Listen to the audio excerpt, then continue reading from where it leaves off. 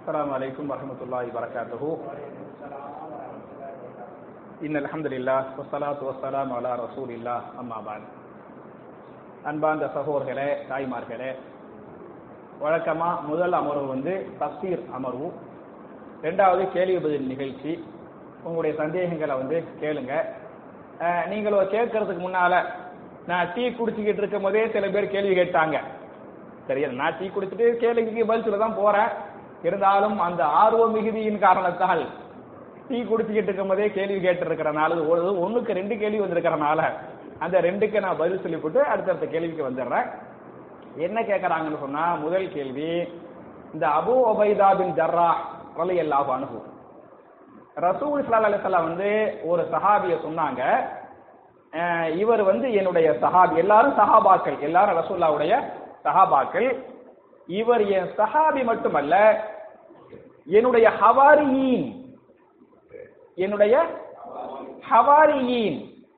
ஹவாரியின் யார சொல்லுவாங்கன்னு சொன்னா, நபி தோழர்களை, நபிகள் நாயகத்துடைய தோழர்களை சஹாபாக்கள் என்று சொல்லுவார்கள்.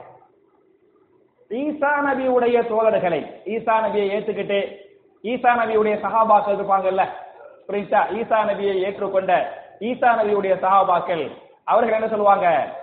ஹவாரியின் என்று சொல்லுவார்கள்.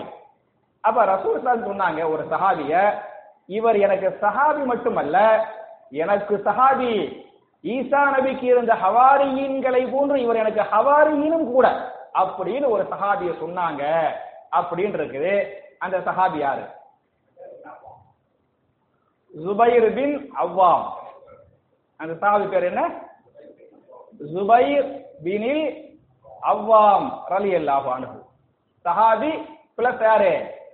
ஹவாரியின். புரியுதா? 1. ரெண்டாவது, அபூ உபைதா பின் ஜர்ராஹவை பொறுத்தவரை உங்களுக்கு தெரியும், ஒவ்வொரு உம்மத்துக்கும் அல்லாஹ் ஒரு நபி அனுப்புவான். அப்படி இல்லையா? அப்படித்தான், அப்படித்தானே? ஒவ்வொரு உம்மத்துக்கு ஒரு நபி வருவார். ஒரு நபி வருவது போன்று ஒவ்வொரு உம்மத்திற்கும் அல்லாஹ் ஒரு அமீனை ஏற்படுத்துவார். ஒவ்வொரு உம்மத்துக்கு அல்லாஹ் என்ன செய்வான்? ஒரு அமீனை ஏற்படுத்துவான். நம்ம சமுதாயத்தின் நபி ரசூலுல்லாஹி ஸல்லல்லாஹு அலைஹி வஸல்லம், இந்த சமுதாயத்தின் அமீன் என்று அறிவிக்கப்பட்டவர் யார் என்று சொன்னால் யாரு? அபூ உபைதா பின் ஜர்ராஹ் ரலியல்லாஹு அன்ஹு. இந்த சமுதாயத்தின் நபி முஹம்மத் ஸல்லல்லாஹு அலைஹி வஸல்லம். இந்த சமுதாயத்தின் அமீன் என்று அனுப்பப்பட்டவர் யாரு? அழைக்கப்பட்டவர் யாரு? அபூ உபைதா பின் ஜர்ராஹ் அமீனு ஹாதிஹில் உம்மா. இந்த உம்மத்தின் அமீன் அப்படிங்கிறது இவருக்குரிய தனிச்சிறப்பு. கனிபாய் ஒரு கேள்வி கேட்டாரு.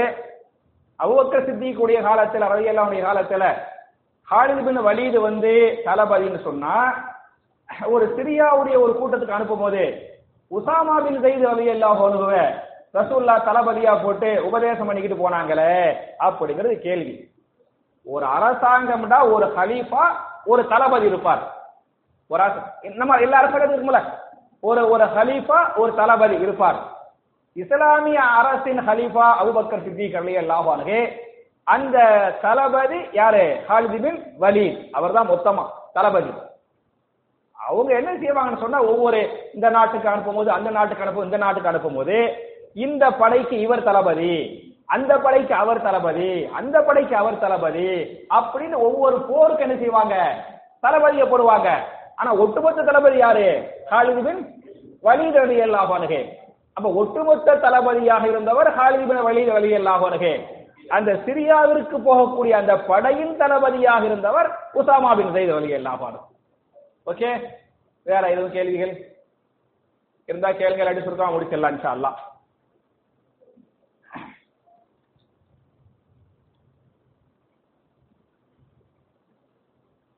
நகை கடையில் சீட்டு கட்டலாமா அப்படின்னு கேட்கறாங்க. நகை கடையில 10 மாசம் 15 மாசம் அப்படின்னு சீட்டு கட்டினா, அதுல செய்கூலி இல்லாம, சேதாரம் இல்லாம, அன்னைக்கு என்ன மார்க்கெட் ரேட்டோ அதை அப்படியே அந்த நகை அந்த என்ன செய்வாங்க? தங்கத்தை வரவா வச்சுக்கிடுவாங்க.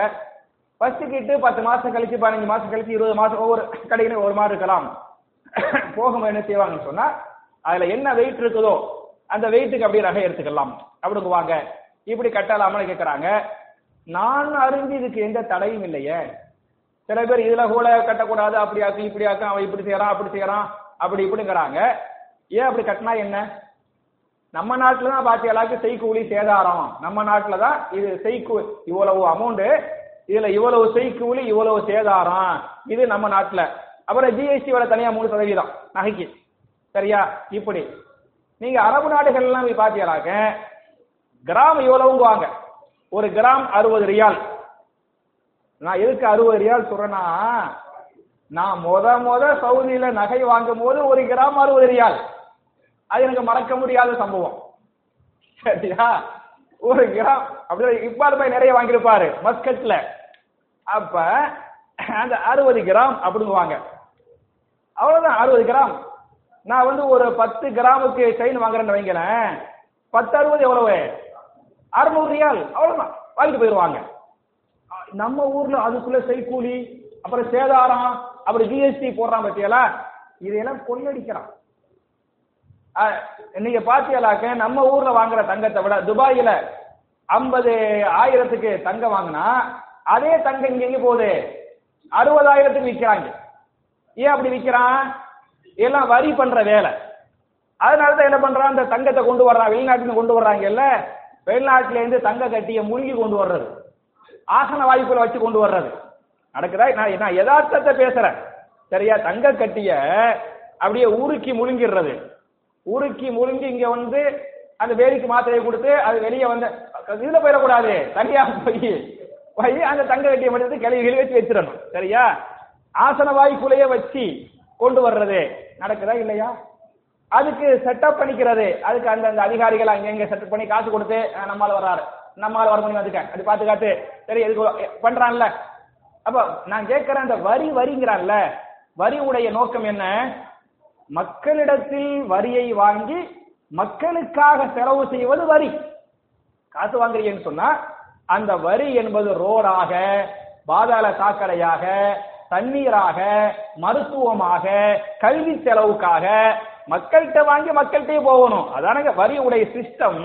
இன்னைக்கு வரி அப்படியா போகுது? வரி உடைய பாதிக்கு மேல எங்க போயிருது? அவன் ஜேபுக்கு போயிருது.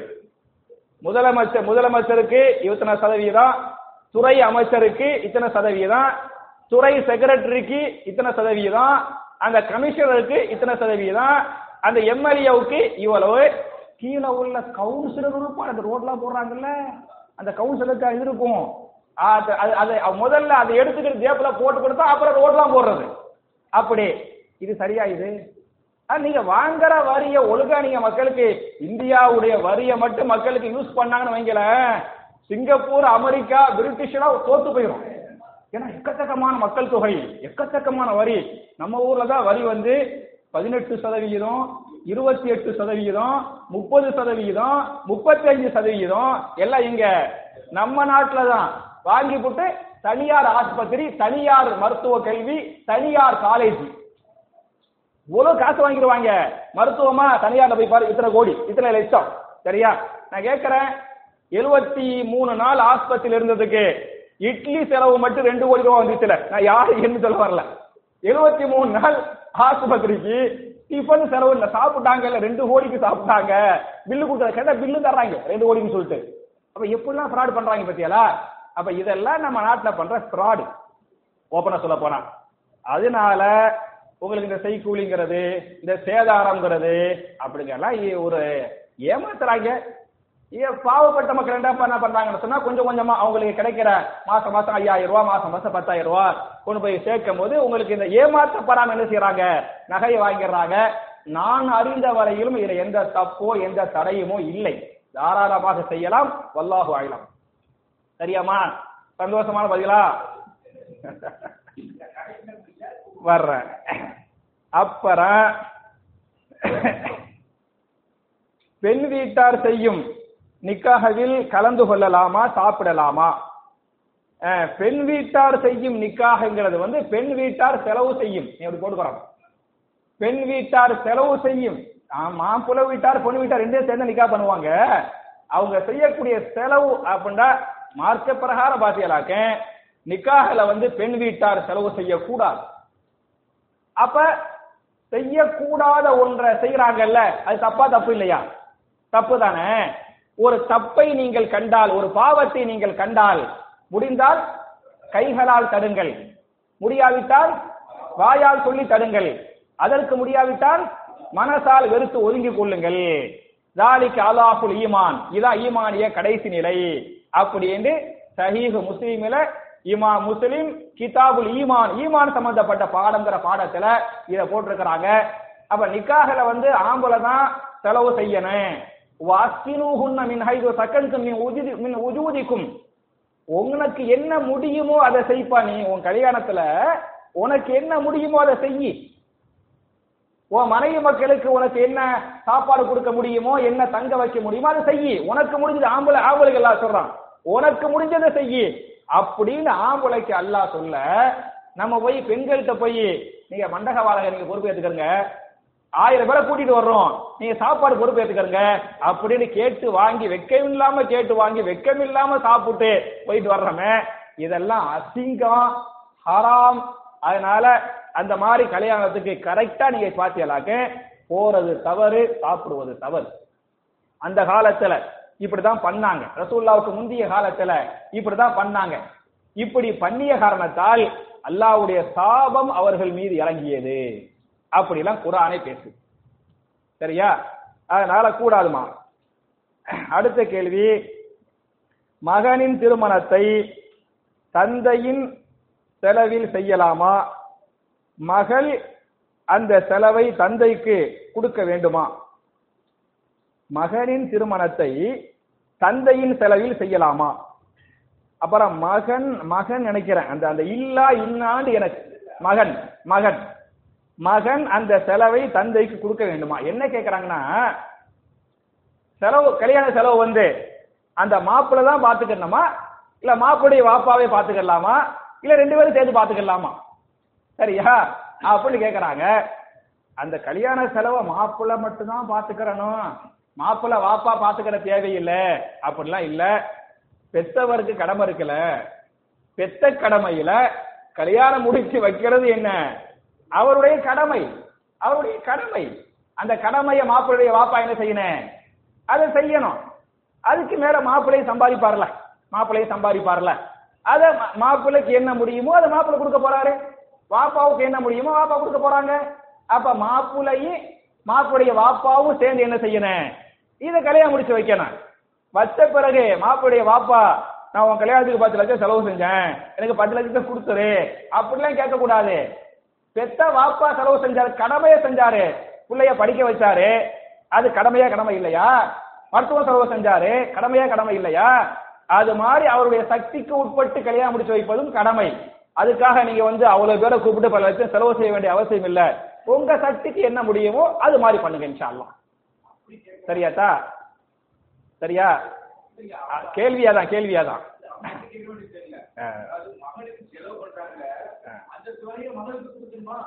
இல்ல அப்படி இல்ல கேட்ட அப்படி இல்ல. நீங்க கேட்கிற தனியா ஒரு கேள்வி கேட்கலாம். சரியா? ஆமா.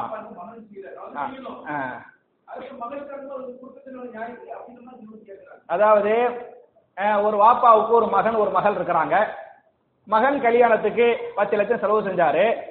மகள் கல்யாணத்துக்கு நான் செலவு செய்ய மாட்டேன், அந்த மாப்பிள்ளை பாத்துக்கிறேன்னு அப்படின்னு சொல்றதா, இல்ல நான் மகன் கல்யாணத்துக்கு செலவு செஞ்சேன்ல அது மாதிரி மகள் கல்யாணத்துக்கு செலவு செய்யறதான்னு சொன்னா மகளுக்கு செய்யக்கூடாது. அவசியம் இல்லை. உங்களுக்கு மகன் மாஷா அல்லாஹ், உங்களுக்கு மகன் என்ன செய்வார்னு சொன்னா, உம்மா வாப்பாவை பாத்துக்கிறது, கடைசி வரை பாத்துக்கிறது யார் மேல கடமை? மகன் மேல கடமை. உம்மா வாப்பாவுக்கு சாப்பாடு, இருக்கிற இடம், மருத்துவம் அம்புட்டும் பண்றது யார் மேல பரலு? மகன் மேல பரலு. மகள் மேல பரலா? இல்லை. அப்ப நீங்க வாங்கறத மட்டும் பார்க்க கூடாது, அவர் கொடுக்கவும் செய்வார்ல, அதையும் நீங்க சேர்த்து பார்க்கணும். அதனால வாங்கினாரு, கொடுக்கிறாரு, 2 வாங்குவதும் கடமை, கொடுப்பதும் கடமை. ஒரு மகன் தன்னுடைய மகனாக அந்த 2ஐயும் செய்யட்டும். நியத்து செய்து குர்ஆனை முடிக்கலாமா? ஒரு வாரத்துக்குள் குர்ஆனை முடித்தால் நேர்ச்சை நிறைவேற வேண்டும் என்ற எண்ணத்தில் ஓதலாமா? அதாவது ஒரு வாரத்துக்குள்ள ஏதாச்சும் ஒரு நியத்து அவங்க நோக்க நிறைவேறணும், அதுக்குள்ள நான் குர்ஆனை ஓதி முடிச்சிருவேன் அப்படின்னு செய்யலாமான்னு கேக்குறாங்க. குர்ஆனை நீங்க ஓதுங்க, ஓத ஓத நன்மை. குர்ஆனை ஓதி முடிக்கிறதுக்கு அதிகப்படியாக குறைஞ்சது குர்ஆனை ஓதி முடிக்கிறதுக்கு குறைந்தது எவ்வளவு நாட்கள் எடுத்துக்கொள்ளலாம் என்று சொன்னால் எவ்வளவு நாள் எடுத்துக்கலாம்? 3 நாட்கள் எடுத்துக்கொள்ளலாம் அப்படின்னு இருக்குது. நீங்க அந்த 3 நாளோ, ஒரு வாரமோ, ஒரு மாசமோ, 10 நாளோ உங்க சக்தி உட்பட்டு நீங்க எடுத்துக்கிறீங்க. எடுத்துக்கிட்டு குர்ஆனை ஓதி முடிச்சுட்டு நீங்க என்ன செய்யுங்க, நேர்ச்சி நிறைவேறணுமா? ஏதோ அவங்களுடைய தேவை நிறைவேறணும், உங்களுக்கு கஷ்டம் போகணும், அதான் நோக்கம். ஓதி முடிச்சு போட்டு நீங்க அல்லாஹ்ட்ட துஆ செய்ய. அந்த துஆவுல யா அல்லாஹ், நான் குர்ஆனை ஓதினேனா இல்லையா, குர்ஆனை ஓதி முடித்தேனே, இதன் பொருட்டால் என் நியத்தை நிறைவேற்றுவாயாக, என் தேவையை நிறைவேற்றுவாயாக, என் கஷ்டத்தை நீக்குவாயா. குர்ஆன் ஓதினீல்ல, அந்த ஓதின குர்ஆனை நீங்க அடுத்தவங்கள்ட்ட சொல்லக்கூடாது. நான் ஒரு மாசத்துல 5 குர்ஆன் ஓதுனேன், உமராவுல போய் 10 உமரா பண்ணிட்டு வந்துட்டேன் அப்படின்னு அடுத்தவங்கள்ட்ட சொல்லக்கூடாது. அல்லாஹ்ட்ட சொல்லலாம்ல, 10 உமரா சொல்ல வரல, நீங்க ஓன குர்ஆன் ஓன இபாதத்தை அல்லாஹ்ட்ட சொல்லலாம்ல. யா அல்லாஹ், நான் உனக்காக இந்த திலாவத் பண்ண அல்லாஹ், இந்த ஓதியதின் பொருட்டால் என் தேவையை நிறைவேற்றுவாயாக, என் கஷ்டத்தை நீக்குவாயாக அப்படின்னு கேட்கலாம். அதுக்கு மார்க்கத்தில் அனுமதி உண்டுமா? சரியா? அதனால நீங்க ஓதுங்க, ஓதி அல்லாஹ்ட்ட அதை சொல்லி கேளுங்க. அதான் வசிக்கலாம், அதுக்கு பேர் தான் வசிக்கலாம். அல்லாஹ் குர்ஆன்ல சூரத்துல் மாயிதாவுடைய 30வது ஆயத்தா 30-35 யா அய்யுஹல்லதீன ஆமனு தகுல்லாஹ வபுதகு இலைஹில் வஸீலத வஜாஹிது ஃபீ சபீலிஹி லஅல்லகும் துஃப்லிஹூன். மத்த ஒரு மாதிரியா பாக்குறீங்க நீங்க, ஆயத் தெரிய நம்பர் தெரியலையோ? 30-35 நான் இப்ப பார்த்து சொல்லிடுறேன் உங்களுக்கு. 35 ரெண்டுல ஒண்ணு கரெக்டா இருக்கல பாய். 30-35 சொன்னேன்ல, 30 விட்டுருங்க, 35 சரி. 5-35 யா அய்யுஹல்லதீன ஆமனு தகுல்லாஹ், ஈமான் கொண்டவர்களே நீங்கள் அல்லாஹ்வை பயந்து கொள்ளுங்கள். வபுதகு இலைஹில் வஸீலா, அல்லாஹ்விடத்திலே வஸீலா தேடுங்கள். வஜாஹிது ஃபீ சபீலிஹி, தெரியும் அல்லாஹ்ட்ட வஸீலா தேடுனா என்ன? நம்ம செஞ்ச அமல்களை அல்லாஹ்ட்ட சொல்லி காட்டி, இந்த அமலின் பொருட்டால் என் துஆவை ஏற்றுக்கொள்வாயாக, என் தேவையை நிறைவேற்றி வைப்பாயாக, என் கஷ்டத்தை நீக்குவாயாக என்று அல்லாஹ்விடத்தில் கேட்கக்கூடிய துஆவுக்கு பேர் வசீலா. இந்த வசீலா அல்லாஹ் தேட சொல்றான். நீங்க குர்ஆனை ஓதி வசீலா தேடுங்க. ஓகே. அடுத்த கேள்வி, இஷாவிற்கு பின் தூங்குவதற்கு முன் ஓத வேண்டிய துஆக்களும் சூறாக்களும் என்ன? இஷாவுக்கு பின்னால தூங்குறதுக்கு முன்னால ஓத வேண்டிய துஆக்கள் சூறாக்கள் என்ன அப்படின்னு கேட்கறாங்க. அதான் தூங்குறதுக்கு முன்னால ஓத வேண்டியது. உங்களுக்கு தூங்குறதுக்கு முன்னால ஓத வேண்டிய துஆ தெரியும். அல்லாஹும்ம பிஸ்மிக அமூத்து வஹ்யா, தெரியுமா தெரியாதா? தெரியுமில்ல, கண்டிப்பா நம்ம எல்லாருக்கும் தெரியும்.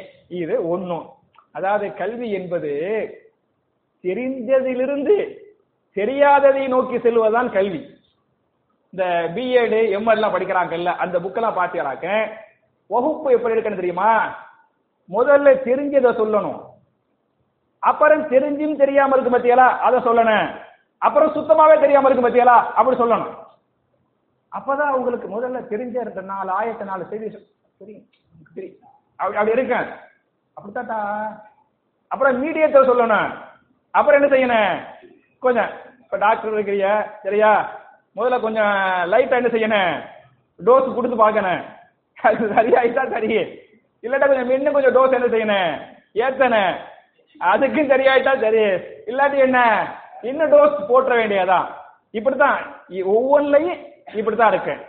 நீங்க ஸ்கூல்ல இது வைப்பாங்கல்ல, ஒவ்வொரு பீரியட் வைப்பாங்கல்ல, ஃபர்ஸ்ட் போனவனையும் பாத்தீங்களாக்க எதெல்லாம் டஃப்போ அதை வைப்பாங்க. இந்த கிராமரு, கவிதை, கணக்கு, எதெல்லாம் அப்பதான் மூளை ஃப்ரெஷ்ஷா இருக்கு அதை வச்சுக்கிடுவாங்க.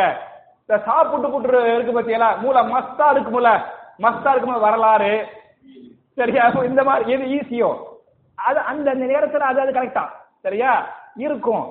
அது மாதிரி தூங்குறதுக்கு முன்னால ஓத வேண்டியது ஈஸிலேன்னு வந்துடுறேன்.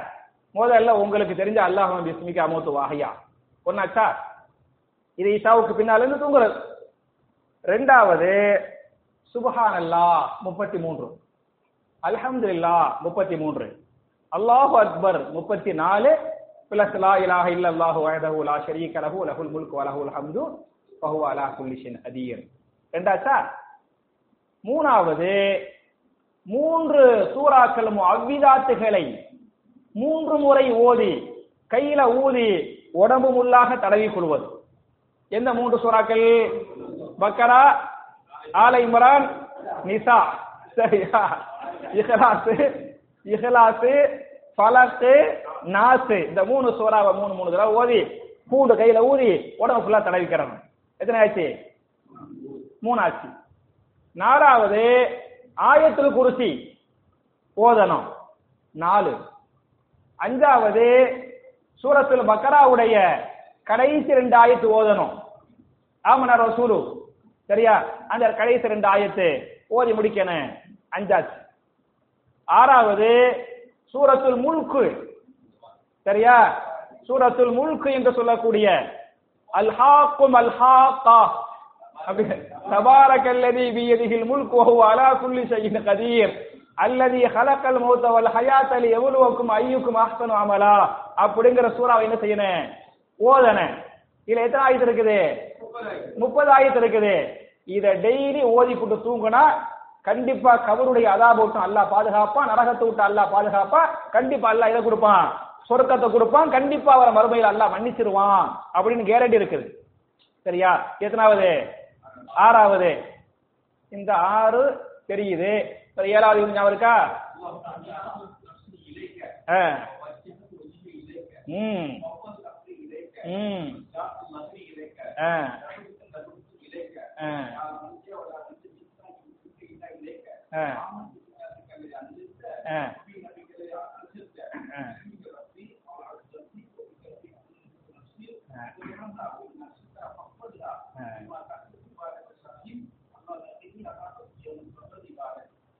அது வேற, அது வேற, இது வேற.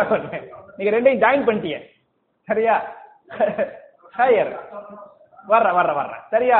அப்ப நான் கைபேசி நடப்பத்தியெல்லாம் நீங்க புகாரிலேயே தூங்குறதுக்கு முன்னால உள்ள துவாவுல இந்த துவா இருக்கும். சரியா?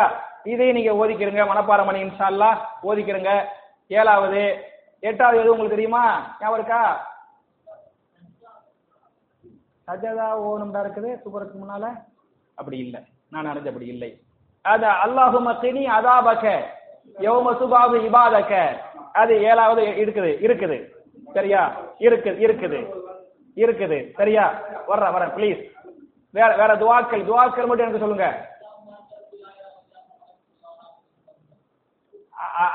அது கரெக்ட், ஆனா கொஞ்சம் தப்பு.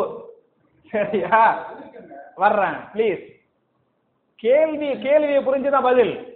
கேள்வி இஷாவுக்கு பின்னால் இருந்து தூங்கும் வர ஓரதான். சரியா?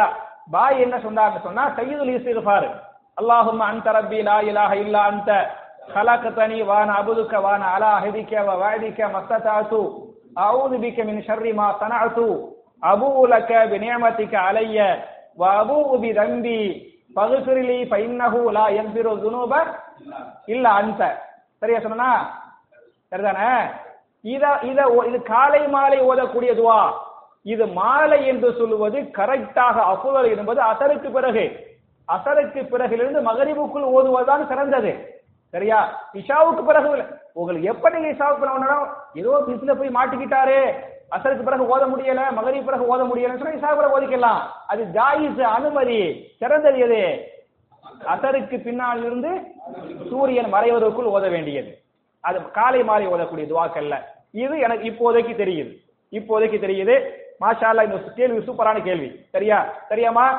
அப்ப நான் சொன்ன அந்த 7-8 துவாக்கள் சொல்றேன். இதை உட்கார்ந்து நீங்க ஓதுறதுக்கு ஒரு 1/4 மணி நேரம் ஆகுமா? முழுக்க ஓதுறதுக்கே ஒரு 7-8 நிமிஷம் வந்துடாது? ஒரு 5 நிமிஷம் வச்சுக்கிடுவோமா? என்னைய மாதிரி மக்களுக்கு 7-8 நிமிஷம் ஆகும். உங்களை மாதிரி மாஷா அல்லாஹ் ஸ்பீடா ஓதக்கூடிய மக்கள் 5 நிமிஷத்துக்கு ஓதிடலாம். மாஷா அல்லாஹ் முழுக்க 5 நிமிஷத்துக்கு ஓதிடுறீங்க. பாக்கி சூறாக்கள் ஒரு 5 நிமிஷம் 10 நிமிஷம் நீங்க வச்சுக்கிறங்க. நாளா ஓதும் போது பாத்தீங்களாக்க இந்த சூறாக்கள் எல்லாம் இருக்கு பாத்தீங்களா, அர்த்தத்தை புரிஞ்சு உணர்ந்து அந்த வெயிட் கொடுத்து ஓதுவேன். அதுக்கு அங்கங்க போயிடுவேன். நீங்கள் சொல்லுங்கள், அதிகாலையை படைத்த ரப்பிடத்தில் நான் பாதுகாவல் கிடைக்கிறேன். அந்த சுபஹு டயம் அப்படி அப்படி நான் கண்ணை மூடிட்டு தான் ஓதுவேன். அப்படி அந்த அதிகாலை அப்படி மின் ஷர்ரி மா ஹலக, அவன் படைத்த எல்லா விதமான தீங்குகளை விட்டும் நான் அவனிடமே பாதுகாப்பு கிடைக்கிறேன். தீங்கு மாஹலக்க ஏ டு செட் தீங்கு, ஏ டு செட் தீங்கு. அப்படி தீங்குகள் வராம பாதுகாப்பு. தீங்குகள் விபத்து தீங்கு, பாம்பு தேல் கடிச்சிறது தீங்கு, பெரிய நோய்கள் வர்றது தீங்கு. இந்த மின் ஷர்ரி மா ஹலக்க அதை நினைச்சு பார்ப்பேன். வமின் ஷர்ரி காசித்தின் இதா வகப, இரவு இருட்டு ஏற்படும் போது ஏற்படக்கூடிய தீங்கு. பகல்ல உள்ள தீங்கை விட இருட்டுல என்ன செய்யும், தீங்கு ஜாஸ்தியா இருக்கு. அந்த அந்த இருட்டு கும்முட்டு பத்தியா அந்த அந்த மூளை அப்படி சுத்தும். சரியா? மின் ஷர்ரி வமின் ஷர்ரி காசித்தின் இதா வகப வமின் ஷர்ரி நஃபாசாத்தி ஃபில் உகல், பொறாமை என்னது முடிச்சுகளில் ஊதக்கூடிய பெண்களின் தீங்கை விட்டும், முடிச்சுகள் ஊதக்கூடிய பெண்களின் தீங்கை விட்டும். அந்த கெட்ட எண்ணங்கள், வசுவசாக்கள், சைத்தானியத்து எண்ணங்கள், அது அப்படி எல்லாம் அப்படி எதுவும் வந்துடக்கூடாது, போயிடக்கூடாது, கரெக்டா இருக்கிறணும் அப்படி நினைப்பேன். வமின் ஷர்ரி ஹாசிதின் இதா ஹசத, பொறாமைக்காரருடைய பொறாமையின் தீங்கை விட்டும். நமக்கு 4 பேர் பொறாமைக்காரங்க இருப்பாங்கல்ல, சரியா? நம்ம மேல வந்துடக்கூடாது, கீழே இருக்கணும், அப்படி எல்லாத்துக்கும் இருப்போம். அது அழியக்கு போற விதிவிலக்கு இல்லை தானே. அப்ப அப்படி அப்படி யாரெல்லாம் இப்படி அப்படி அப்படி கண்ணை மூடிக்கிடுவேன். கண்ணை மூடிக்கிட்டு சுத்து மண்டி. இந்த சிடியை லேப்டாப்ல போட்ட உடனே சிடி என்ன செய்யும், அப்படி ஒரு சுத்து அடிக்கும்போது சுத்தும்ல, எல்லாம் ரீட் பண்ணும். இதை படிச்சு ரெடியா வச்சுக்கிறேன். அப்புறம் கிளிக் பண்ணா டக்குன்னு காட்டும், என்னென்ன டக்குன்னு காட்டும். அது மாதிரி கண்ணை மூடிக்கிட்டு மூளை எப்படி ரெடியா வச்சுக்கிறேன். அந்த அந்த ஆயத்து ஓதும் போது அந்த அந்த அந்த நிகழ்வுகள் சம்பவங்கள். அதே மாதிரி சூரத்து நாஸ் ஓதுறமா, சூரத்து நாஸ்ல அல் ஹன்னாஸ் அல்லதி யுவஸ்விசு ஃபீ சுதூரின் நாஸ், சரியா? சைத்தானை விட்டு பாதுகாப்பு. அந்த சைத்தான் வசுவசா உண்டு பண்றான்ல, கெட்ட எண்ணங்கள், சந்தேகம் பெரிய நோய், அதை விட்டு. அப்ப நீங்க இந்த ஓதும் போது அதை உணர்ந்து என்ன செய்யுங்க, நீங்க ஓதுனீங்களாக்க அந்த வார்த்தையில வெயிட் இருக்கும், அந்த துவாவை அல்லாஹ் ஏத்துக்கிடுவான். அப்படி நீங்க ஓதுனீங்களாக்க 5 நிமிஷத்துல முழுக்க முடியாது. சரியா? இந்த 3 சூறாவை ஓதி முடிக்கிறதுக்கு 5 நிமிஷம் ஆயிரும்.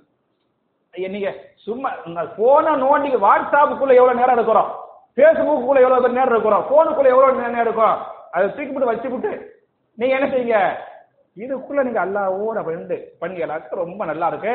அதோடு சேர்த்து என்ன செய்ய, படுக்கிறதுக்கு முன்னால ஏதாவது இந்த ஷேகுமார்களுடைய கிராத்துகளுக்கு பத்தியெல்லாம் அதை கொஞ்சம் போட்டுக்கிடுவேன். அந்த சூரத்துல் பக்கராவுடைய கிராத்துக்கு பத்தியெல்லாம், பக்கரா வீட்டுல ஓனா சைட்டா ஓடி போயிருவான் அப்படிலாம் இருக்குல்ல, கொஞ்சம் போட்டுக்கிடுவான். கொஞ்சம் போட்டு ஒரு 10 நிமிஷம் ஒரு 1/4 மணி நேரம் ஓடட்டும் அப்படின்ட்டு. நம்ம ஹாபிஸ் மனப்பாடங்கிறனால அது ஓத ஓத நம்ம மூளை என்ன செய்யும், அப்படியே அந்த ஆயுசுக்குள்ள போகும். அப்படி அப்படி படுத்தமாக்க. ஏன்னா நான் ஒவ்வொரு நாள் நினைப்பேன், தூங்குறோம் காலையில முழிப்போமா மாட்டாமா, நம்ம காலையில முழிச்சு இருக்க முடியுமா இல்ல காலையில ஜனாதாமா. டெய்லி நான் தூங்குறதுக்கு முன்னால என்னுடைய மையத்தை நானே நினைச்சிட்டேன். ஏன்னா சஹாபாக்கள் என்ன செய்வாங்கன்னா, ஒரு தொழுகையை தொழுவும் போது ஒரு ஹதீஸே இருக்குது. ரசூல் ஸல்லல்லாஹு அலைஹி வஸல்லமே சொன்னாங்க, நீங்கள் தொழுவும் போது எப்படி தொழ வேண்டும் என்று சொன்னால், இதுதான் என்னுடைய கடைசி தொழுகை, இதுக்கு பிறகு என்னுடைய ஜனாசா தொழுகை தான் இருக்க வாய்ப்பு இருக்குது என்ற எண்ணத்தில் நீங்கள் தொழுவுங்கள். அப்படியும் இருக்க வாய்ப்பு இருக்கிறதா இல்லையா? வாய்ப்பு இருக்குதா இல்லையா? அப்ப பள்ளி சலாத்தன் முவத்தன், இதுதான் என்னுடைய வதாஅத்துல் வதானா கடைசி, ஹஜ்ஜத்துல் வதா, தவாஃபுல் வதா, இதுதான் என் சலாத்துல் வதா. அப்படி நீங்க நினைச்சு நீங்க தொழுதியலாக்க பயம் வரும், மூத்துடைய பயம் வரும், அந்த இதுல இருக்கும்.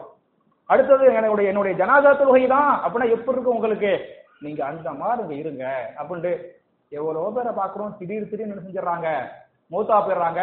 நமக்கே ஒரு 10 வருஷத்துக்கு முன்னால முடிஞ்சிருப்ப முடியுதா? நான் ஒரு 10 வருஷத்துக்கு முன்னாடி ஒரு நாளைக்கு 3 பயான் செய்வேன், எனக்கு சக்தி இருந்துச்சு. இப்ப நான் 1 தான் செய்ய முடியுது. அப்புறம் அப்படியே உடம்பு அந்த சோர்ந்து போயிடும், சக்தி இல்லாத மாதிரி போயிடும். அதுக்கப்புறம் நல்லா சாப்பிட்டு தூங்கி ஒரு 10 மணி நேரம் அப்படி போனாதான் அந்த தெம்பு உடம்புக்கு வருது, உணர்றேன். அப்ப சக்தி கொஞ்சம் கொஞ்சமா நமக்கு குறையுது, நம்முடைய வயசு கூடுது. புரியுதா? அதனால அதை உணர்ந்து உணர்ந்து அந்த துவாக்கள் தஸ்பீஹாத்துகளை உணர்ந்து உணர்ந்து ஓதுனீங்களாக்க ஒரு 1/4 மணி நேரம் இருக்கும். தூங்கி பாருங்க, மாஷா அல்லாஹ், அதுல ஒரு ராகத் இருக்கும், அல்லாஹ்வுடைய பரக்கத்து கிடைக்கும். முடிச்சுக்கலாம் நினைக்கிறேன். ஏமா பெண்கள்கிட்ட முடிச்சுக்கலாம் தானே? ஹயர். என் அருமை சகோதரர்களே, தாய்மார்களே, இதுவரை நாம் எதை சொன்னோமோ எதை கேட்டோமோ அதன்படி அமல் செய்யக்கூடிய தௌஃபீகை நம்ம எல்லாருக்கும் அல்லாஹ் தரட்டும். நம்ம எல்லாருடைய ஹலாலான ஹாஜத்துகளை அல்லாஹ் நிறைவேற்றி வைக்கட்டும். நம்முடைய கஷ்டங்களை அல்லாஹ் நீக்கட்டும்.